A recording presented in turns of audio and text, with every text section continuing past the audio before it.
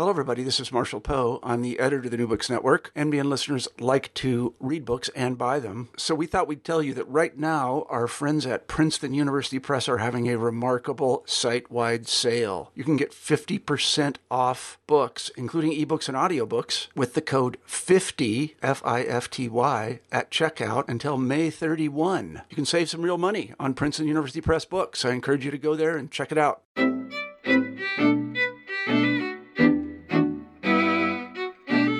Hi, and welcome to the New Books in Jewish Studies podcast. I'm your host, David Gottlieb. My guest today is Moti Inbari, Associate Professor of Religion at the University of North Carolina at Pembroke. Professor Inbari is a scholar of Jewish fundamentalism, and he joins me today to discuss his most recent book, Jewish Radical Ultra-Orthodoxy Confronts Modernity, Zionism, and Women's Equality, published by Cambridge University Press in 2016. In his book, Professor Inbari delves into correspondence and recently obtained archival materials to detail the decisive influence on ultra-Orthodox life of prominent 20th century leaders. The most prominent are Rabbi Amram Blau, founder of the anti-Zionist Neturei Karta movement, and Rabbi Yoel Teitelbaum, who was head of the Satmar Hasidic sect in New York. Professor Inbari concludes with an analysis of contemporary trends in radical ultra-Orthodoxy and a comparison between those trends and Messianic religious Zionism and religious zealotry during the Second Temple period. Professor Inbari documents the ultra-Orthodox encounter with modernity, which continues to become more nuanced and complex, even as ultra-Orthodox leaders become more insistent and extreme in their attempts to resist change. Professor Inbari, welcome to the program. Thank you. Thank you for inviting me. So can you tell us a little bit about your background, your academic background, and how you became interested in the subject of Jewish ultra-Orthodoxy? Okay, I was born and raised in Jerusalem into a secular family, not an Orthodox family. And as someone who was living in Jerusalem, you cannot ignore the strong influence of Orthodoxy on the city's population. And I was just interested in learning more about Orthodox, and the current research that we are going to talk about today is actually my third book.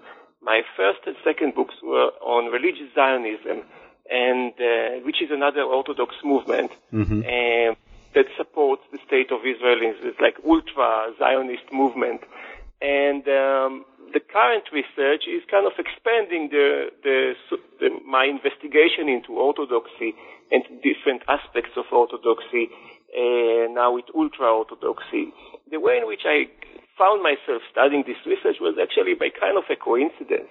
I was a postdoctoral fellow at Brandeis University between 2007 and 2009, and during that period, Boston University has acquired Rabbi Blau, the founder of Neturei Karta. Boston University has acquired his personal archive. As someone who is interested in Orthodoxy, and I was writing my research on religious Zionism, I was interested in go to that archive and to see what they found, and this is how my research has started, going over this personal archive and studying Neturei Karta, and it's from the inside, from the kishkes of these personal correspondence. I was able to construct two chapters, and after I wrote these two chapters, I figured that I might as well expand it into a whole book. Could you yes. Detail for us how Boston University came into possession of that? Because as you point out, I think in the book, these are very closed communities that don't often let their innermost kishkes, as you say, be viewed by the secular world. How did Boston University get this material? Yes.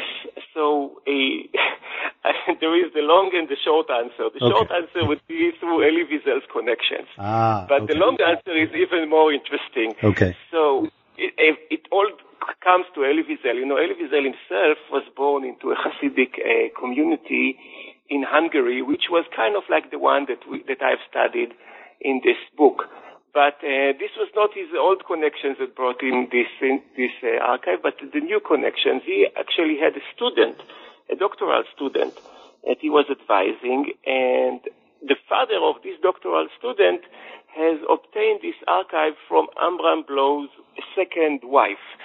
So Amram Bloy, the founder of Neturei Karta, was remarried after his first wife died, and he married a very famous convert by the name of Ruth Ben David. Mm-hmm. And there was a big dispute between his children from his first wife and the second wife. The children didn't like the second wife and didn't want their father to get married with her. And so after he died, she didn't want his children to obtain, his letters and so on. So she hid them with the father of that doctoral student. And after that father died, the children went to the attic and found this archive and didn't know what to do with it. So since he was studying at Boston University, he said, well, I might as well donate it to Boston University. So this is how it That's a very circuitous and interesting story, and I hope we'll talk about Ruth Ben David later on in this interview. But I wonder if you could, for those of our listeners who may not know much about ultra-Orthodoxy, what is it exactly? How would you define it, and what differentiates it from Zionist Orthodoxy or modern Orthodoxy, just for two examples? Yes, sure. Yes. So ultra-Orthodox Jews would argue that they are the holders of pure Judaism. This is how Judaism used to be before the age of change, the 19th century and modernity. But of course, this is much more complex than that. So once new possibilities of Jewish identities have emerged in Europe during the 19th century, as with Haskalah or Reform Judaism, and later Bund or Zionism, those who want to remain loyal to tradition and to stay observant have decided to create some kind of barrier between themselves and the rest of the Jewish community. And so this is where they re-emerged, recreated the Jewish ghetto. And so during the modern period, the Jewish ghetto no longer existed. Mm-hmm. Jews were allowed to leave the ghetto and be part of societies in which they've lived in. But Orthodox Jews decided to remain in some kind of an enclave, a ghetto, where they will be protected from the influences of the modern world. And this is how ultra-Orthodoxy has emerged. And the location at which it has emerged was in Hungary, in Poland, and in Russia. Now, difference between the movements is within the attitude toward different aspects of change. So modern Orthodoxy, or it used to be called Neo-Orthodoxy, was the type of Orthodoxy that was active in Germany. So in Neo-Orthodoxy, later turned into modern Orthodoxy, there was this openness for secular education. So you can still so the motto was you can still be an Orthodox Jew and be an educated Jew, be a lawyer, be a physician, be all kinds of modern professions. Mm-hmm. Ultra-Orthodoxy was much more suspicious toward these educational changes. And religious Zionism or Zionist Orthodoxy has argued a similar argument that you can still be an Orthodox and to accept the Jewish national movement and be part of the Jewish national movement, the Zionist movement. Ultra-Orthodoxy, on its behalf, was much more suspicious towards Zionism, and eventually it made Zionism to be one of its biggest enemies. Interesting. So, what are the textual bases for ultra-Orthodox anti-Zionism? Okay, so anti-Zionist ultra-Orthodoxy is based on several reasons. First, they didn't like the secular nature of the Zionist pioneers. Mm-hmm. Of course, they are Orthodox and they want people to remain loyal to traditions and religious laws, and the Zionists were secular and even anti-religious. So this is one level of hostility. But on another level, there is much deeper issue here, which is that according to the way in which Jews understood the Messianic era, or what would happen when the Messiah would come, there was an expectation that God will send from heaven a Messiah that would perform miracles and will take the Jews from their exile back into their ancient land to reestablish the ancient Jewish monarchy as it's written in our sacred texts. So when the Zionists came and said, we want to immigrate to Palestine and we want to establish a Jewish state for the Jewish people that will govern by secular laws, it was viewed as even as a rebellion against God's authority, because the Jewish scriptures have anticipated that all of this would happen through a miracle and not through human actions. And therefore, ultra-Orthodoxy developed this hostility towards Zionism as a rebellion against God, as a disbelief that God can perform miracles and God can redeem the Jews through an act that will be beyond nature.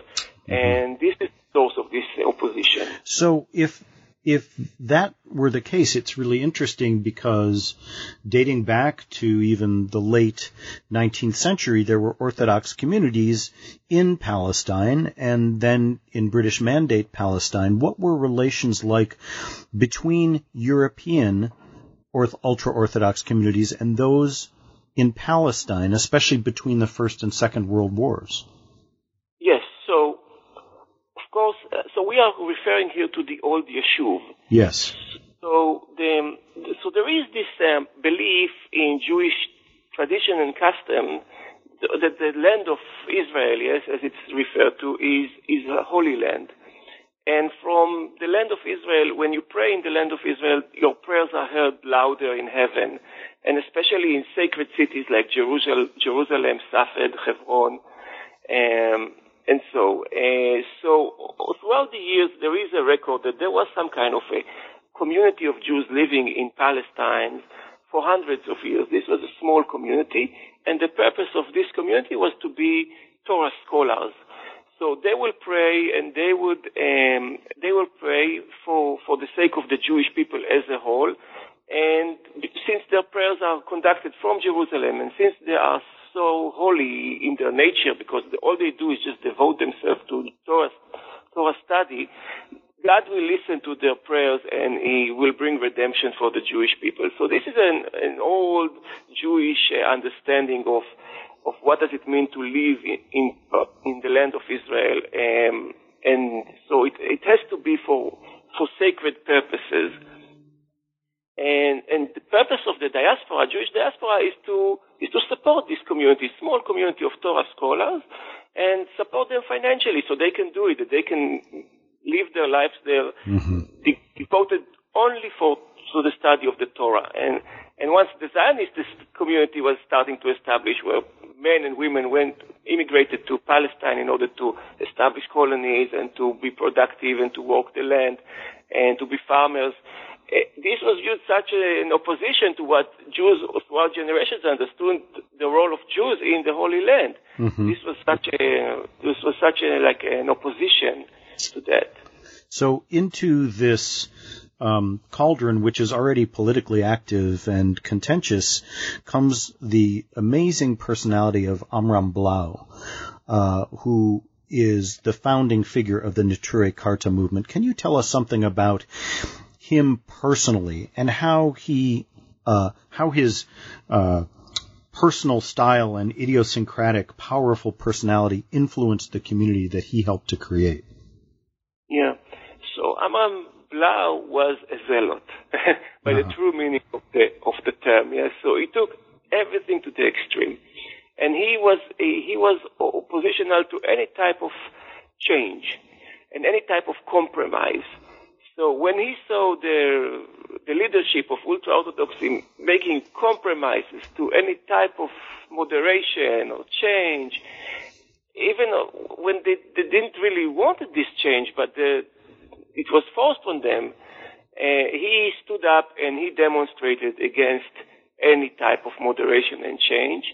And his zealotry, that he is so genuine to pure ideas and he's never willing to compromise on any type of moderation that is needed, made him a hero. Yes, it's like a superhero. Yeah. Like a super. Yes, he is not. You cannot make him less pure. Yes, I can't even find the word for that at this point. Yes, but he's a pure zealot. Yeah. No one, a person that never is willing to compromise. Okay. And how did this influence the community? In fact, how did he even manage to build a community given the extremity of his personality, the confrontational nature with which he approached conflict? How did a community form around him? Yeah, so this is a very interesting society's dynamics, because the community, the ultra-Orthodox community, realized that they are a small minority inside Israel or Palestine, mandatory Palestine, the Jewish mandatory Palestine, and they cannot impose their worldview on the greater society. So they wanted to so they realized that they need to make some compromises in their lifestyle, and what they're looking best is just to try to segregate themselves from the rest of the society. Mm-hmm. But they realized that this is compromise, and this is not a perfect, ideal way of life. And when Amram Bloy came and started demonstrating, and his first big demonstrations were against modesty, that Jewish women were becoming less modest in his eyes. And so the ultra-Orthodox, and later on, the ultra-Orthodox society was reluctant to follow him because, in their view, he was right. Yes, Jewish women should be modest in their view. And in their view, Jews should not work on the Sabbath, and Jews should not drive their cars on the Sabbath, and Jews should not play soccer on Sabbath, and Jews should not go to swimming pools, men and women together. Mm-hmm. So he was taking on principal subjects, and he was demonstrating over them. And the ultra-Orthodox community as a whole was not very happy to see him demonstrate, but they agreed that he was right, that the goals that he have selected for himself were correct, and they should be in opposition to them. And therefore he was able to obtain this status that is not just a crazy, radical, zealot, mm-hmm. but there's a point behind what he's making. And so therefore at least they need to support him through silence and, through silent support. So, one other thing that's clear from your work is that part of perhaps the main aspect that influences the extremity of this view is that the ultra-Orthodox community plays a critical role in the onset of the Messianic era. And one theme of your work is the influence of Messianism on ultra-Orthodox political and cultural orientation. And I know it's a massive topic, but can you just shed some light for us on how the ultra-Orthodox view the relationship between their practices and the hoped-for advent of the Messianic era? Yes, so this is a very good point, and I think this is one of the big discoveries of my research. So until recently, scholars have viewed religious Zionism as the holder of the Messianic position, mm-hmm. that by joining the Zionist movement, they would help bring about the advent of the Messianic era through the reconstruction of the Jewish kingdom as the Jewish monarchy as it used to be in ancient times. And these steps would bring about into a fulfillment that God will complete the job that mankind is doing through the Zionist enterprise. Right. And ultra-Orthodoxy basically have offered a mirror image to religious Zionism. And so there are two major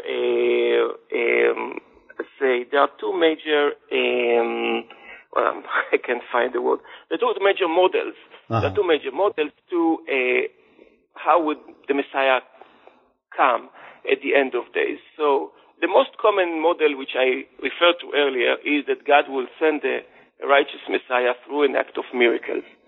And this is the one that I refer to as the apocalyptical messianism. So all that mankind needs to do in that regard is to be righteous and to observe the religious laws and to be holy. And when God would see that people are so holy, He will send the righteous Messiah from heaven, and this is how the end of days would come to be. Mm-hmm. And this is one model. The second model is based on Maimonides, that gives some leverage for mankind to take some action in order to bring the Messiah. And there are all kinds of interpretations of Maimonides' ideas, but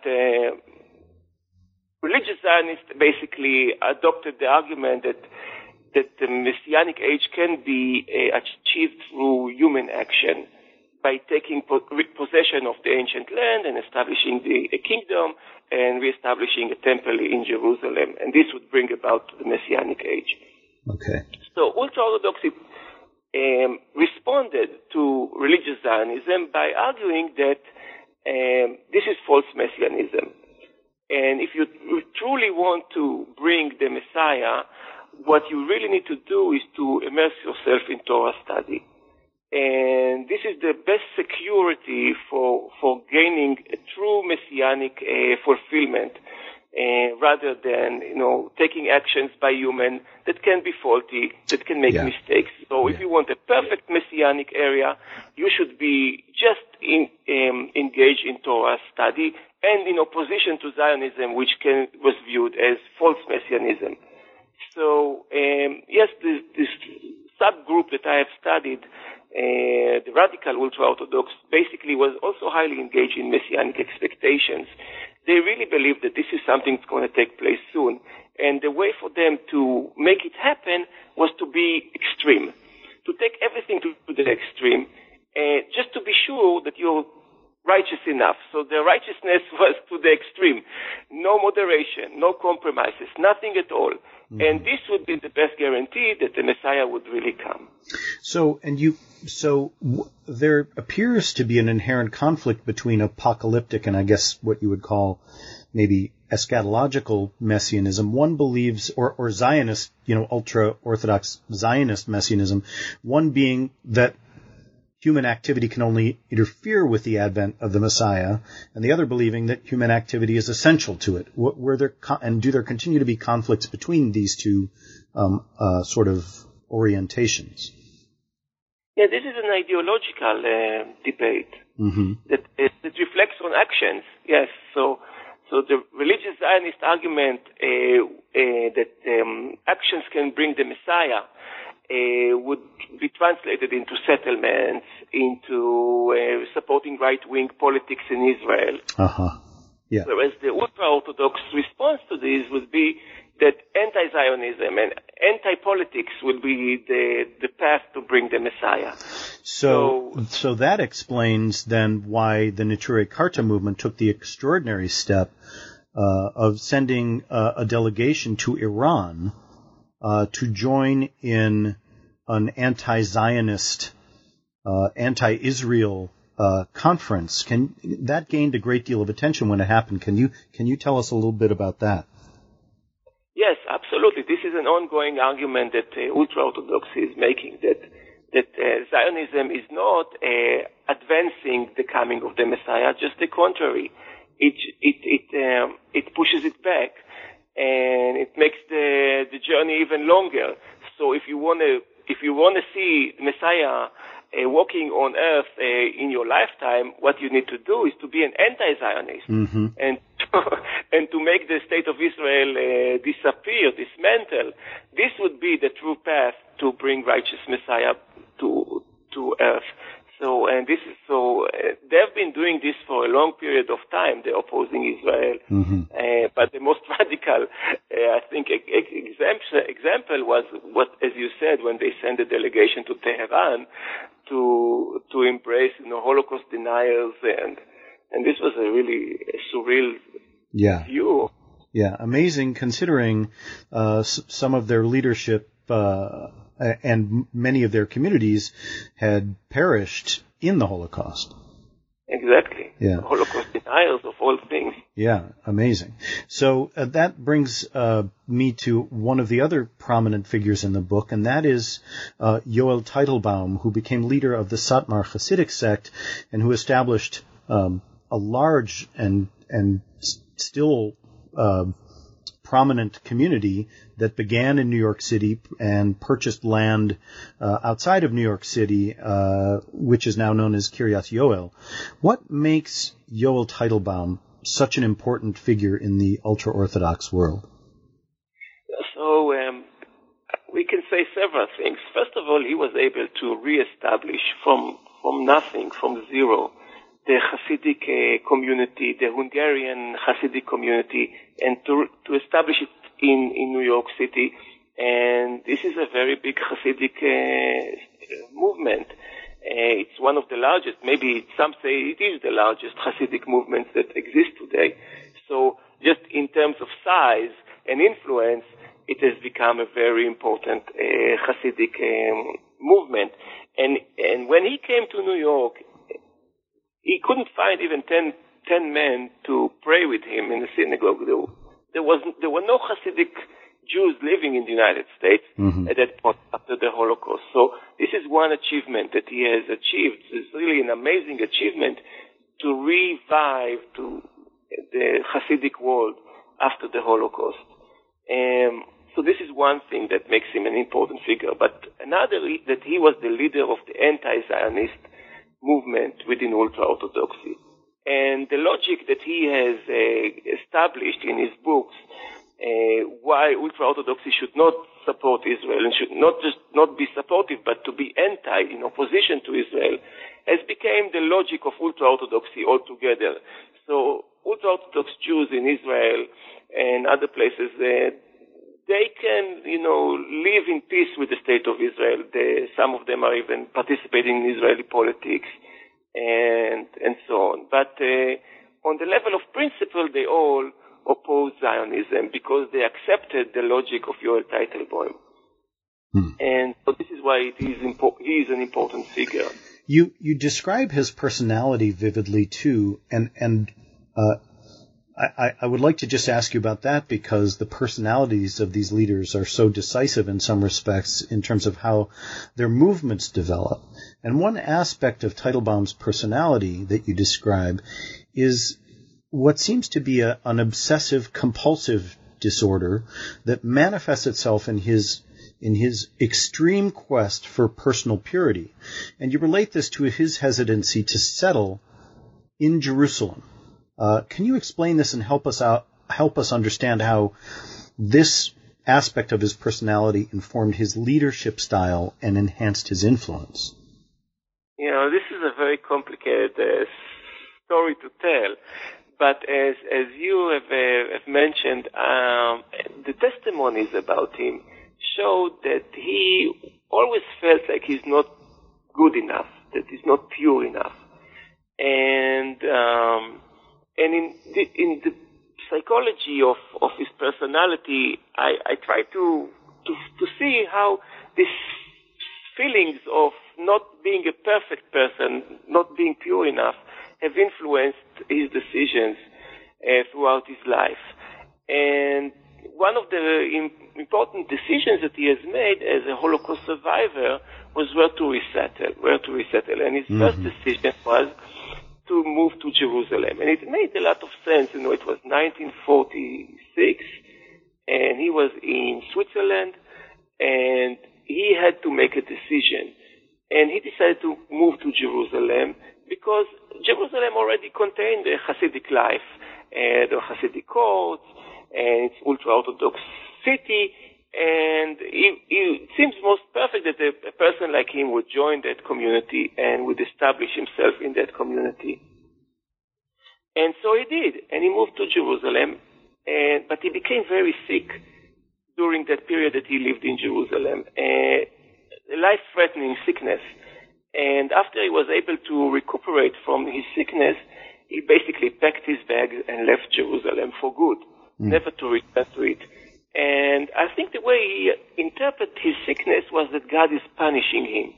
And he was trying to figure out what was the wrongdoing that he has made that brought him his sickness.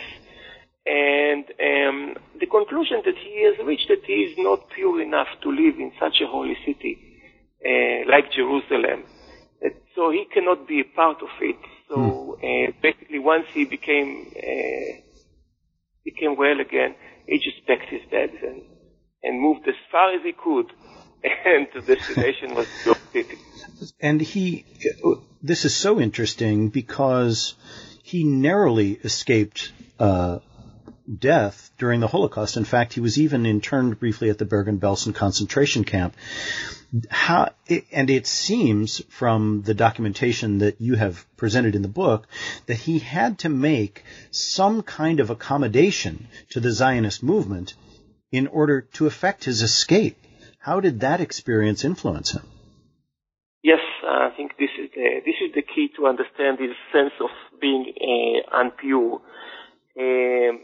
So this is again a very tragic story of Hungarian Jewry, the Kastner train affair.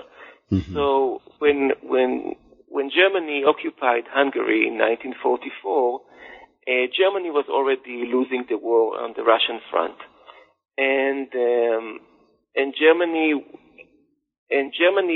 tried to find more resources for its war efforts.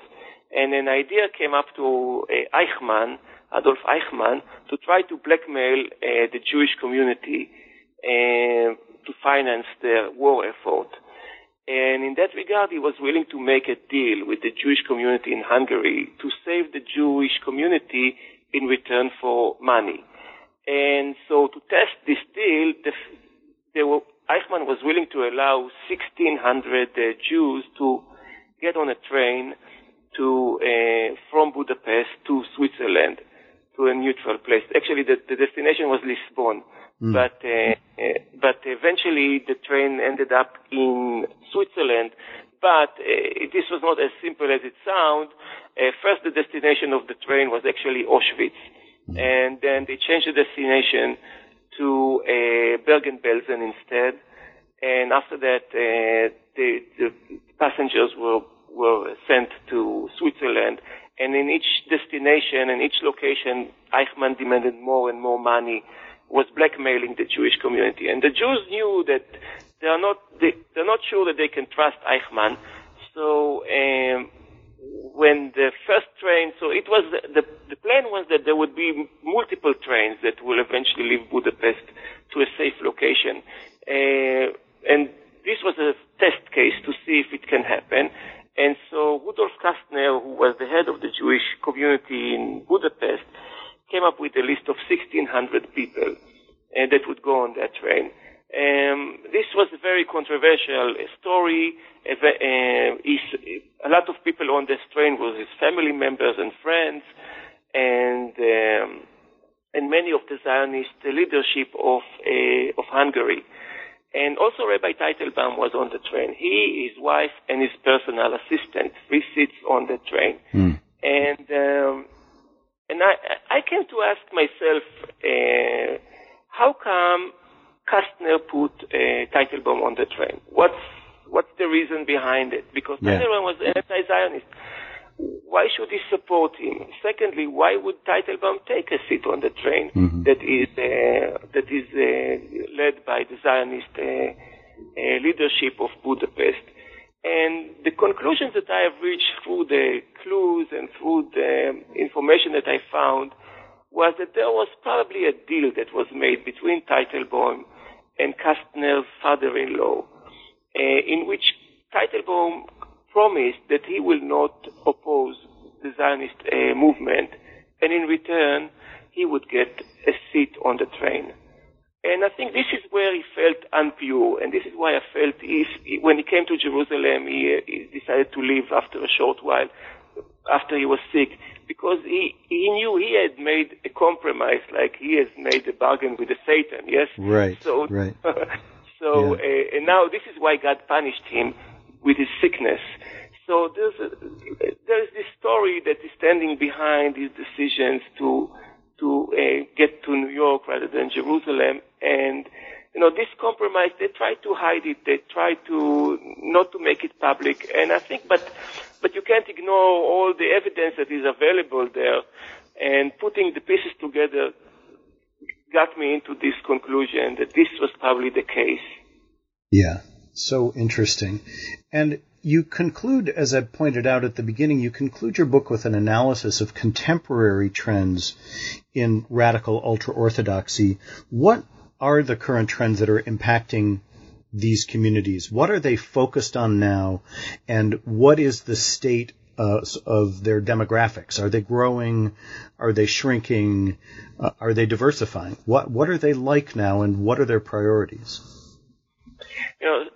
Again, it's very complex. So after Rabbi Teitelbaum died, his wife basically created a rebellion in the community and broke the community into two parts. And this is an amazing development because women in those Hasidic communities are so marginalized. Yeah. So Rabbi Teitelbaum, before he died, he had a stroke. And for a period of 8 years, he was not functioning, basically. And so he was still the leader of the Hasidic community, but the way to communicate with him was through his wife. And after he died, the wife did not want to end her role as the person that is in the middle between the rabbi and the community, and she started going up to his grave and communicating with him, through telepathy. So basically she said, there's no need to change anything because I can communicate with him in heaven. And so he can be still the leader of the community, and I will be the in-between person between the prophetic voice, as it were. Yeah. Exactly. So, majority of the members of the Hasidic community opposed this solution, but there was a voice inside the community that actually supported it, and the Hasidic Satmar basically broke into two: those who followed the wife and those who followed the new leader that came after him. He was his cousin, and this schism remained after the successor died himself, where his two children took, each one of them took a part of the Satmar community to lead. And so this movement was just splitting and splitting. But some of the interesting things that are taking place in this movement is, besides the leadership disputes, is that this is a movement that is becoming financially weaker and weaker and relying more and more on welfare. Yeah. And so to what extent they can go so poor without making any changes, this is something that has to be, addressed. Until what point they can still rely on social security and so on. So this is one major challenge for this community. Another, but in polls that were conducted by the Jewish community of New York, have revealed a very interesting trend among them, that about 30% of all from Satmar who responded to the poll have said that they actually support Israel very much. They were supposed to be anti-Zionist, and suddenly you see about a third of them are supportive of Israel. How can you explain it? And this is hard for me to explain, but I think that there are some underlying movements within this community of people who demand change, who want to see things happening differently. They don't want to be so poor. They don't want to marginalize women so much. They want to take a different path. And one of the ways it is expressed is by actually supporting Israel. It's like a youth rebellion or something that is kind of taking place under the scene. And part of what has driven change in these communities too, has it not, has been the need for women to get jobs and support the family economically because the men are studying Torah. Absolutely, yes, absolutely. Yeah. And how long can women be willing to, from one hand, to take all the responsibility of the house on themselves, including going to work and raising 10 or 8 children, from one hand, from the other hand, has no voice, has no say in the society. So I think this trends that they were trying to establish are just now being starting to shake, and maybe it's not visible so much now, but eventually it will. I assume it will impact this community. I wanted to go back before we concluded our interview and talk again about another very influential woman in the ultra-Orthodox world, and that was Amram Bloy's second wife, Ruth Ben David. Could you tell us a little bit about who she was and how she influenced the Neturei Karta movement? Okay, so Ruth Ben David is really an exceptional story. She was born in France as Madeleine Frey, and she was French, she was Catholic, and in the late 1940s she decided to convert to Judaism as a result of the Holocaust. I think she was really moved by what happened to Jews in Europe during the Holocaust, and as a response to that she wanted to convert to Judaism.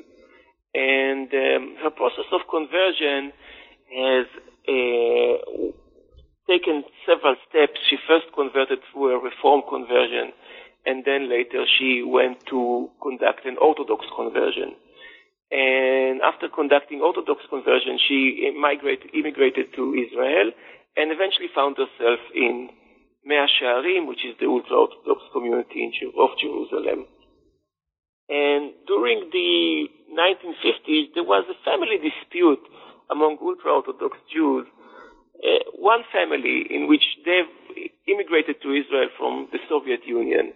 And there was, the grandparents were Breslev Hasidim, but the mother and the father decided to take a more lenient Orthodox lifestyle and joined the religious Zionist world. So the mother and the father asked their grandparents to take care of their son, Yosele, for a period of time. And when they asked their son back, the grandfather refused to give their son to the parents because he disapproved of the educational school that the parents have signed up the kid. He wanted the son to be in ultra-Orthodox schools, but the parents wanted him to be in a religious Zionist school. And so he gave the boy, he kidnapped the boy and gave him to Neturei Karta. Neturei Karta hid the boy in Israel for a period of time. The police was on their tail. They were starting to track the boy. So eventually they decided that they want this boy to be smuggled outside of Israel. And they have contacted Ruth and asked her to smuggle the boy outside of Israel because of her background. She was French. She had a French passport, and she was willing to do that. And she took the boy and she smuggled him to Switzerland and then to France, and eventually the boy ended up in New York. After a period of about 2.5 years, Israel's Prime Minister David Ben-Gurion decided to recruit the Mossad to find the boy. And after 4 months of searches, the Mossad was able to connect Ruth Ben David to the smuggling, to the affair, and they have kidnapped her in France.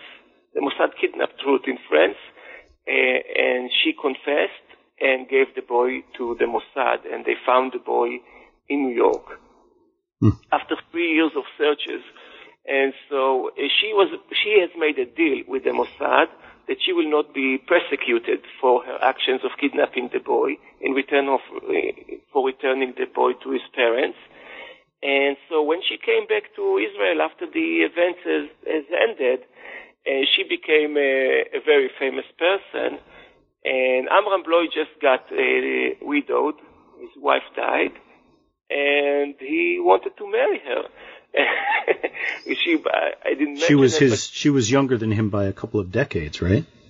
Yes, she was younger than him, and he fell in love with her. And how do I know he fell in love with her? Because I found personal letters that he wrote to her, which were love letters, and they are quoted in the book. And he just fell in love with her, and he wanted to marry her. She was much younger. She was probably a very pretty woman, and wanted to marry her. His kids were outraged. How can the 70-year-old dad marrying a 40-year-old woman, and she's a convert on top of everything, and they tried to foil not to make it happen, and they went to the Supreme Court of the ultra-Orthodox community in Jerusalem, and that court made a ruling prohibiting him to marry her, but he was in love, so he decided to marry her anyway. The price was his excommunication, and this is a true love story. Amazing. So my final question for you is, what will your upcoming work focus on? Will you continue to study ultra-Orthodox religion in diaspora and in Israel, or will you turn your attention elsewhere? So I'm working on several projects, but I can say that I want to expand the research on Ruth Ben David and to develop it into a manuscript that will stand by itself. I found a lot of resources on her at the archive in Boston, including an unpublished autobiography. And this is one of the projects that I'm intending to take in the near future. And there's another book that I'm working on, which takes me to a different place, which is the study of ideological change. I've selected 6 different figures, modern Jewish leaders, who have made a radical change into their ideology in the 20th century, and I'm going through a very clear, very deep analysis of what brought them to change, and for that purpose I use psychological theories of what bring people to convert their religion. So in that regard, I'm comparing ideological change to conversion, and show that this is actually a very similar process. Those sound like fascinating works, and I'm hopeful that we'll have a chance to discuss those as well. Yeah, thanks. My guest today has been Moti Inbari, Associate Professor of Religion at University of North Carolina at Pembroke, and we've discussed his book, Jewish Radical Ultra-Orthodoxy Confronts Modernity, Zionism, and Women's Equality, published by Cambridge University Press in 2016. Professor Inbari, thank you so much for speaking with me today. Thank you.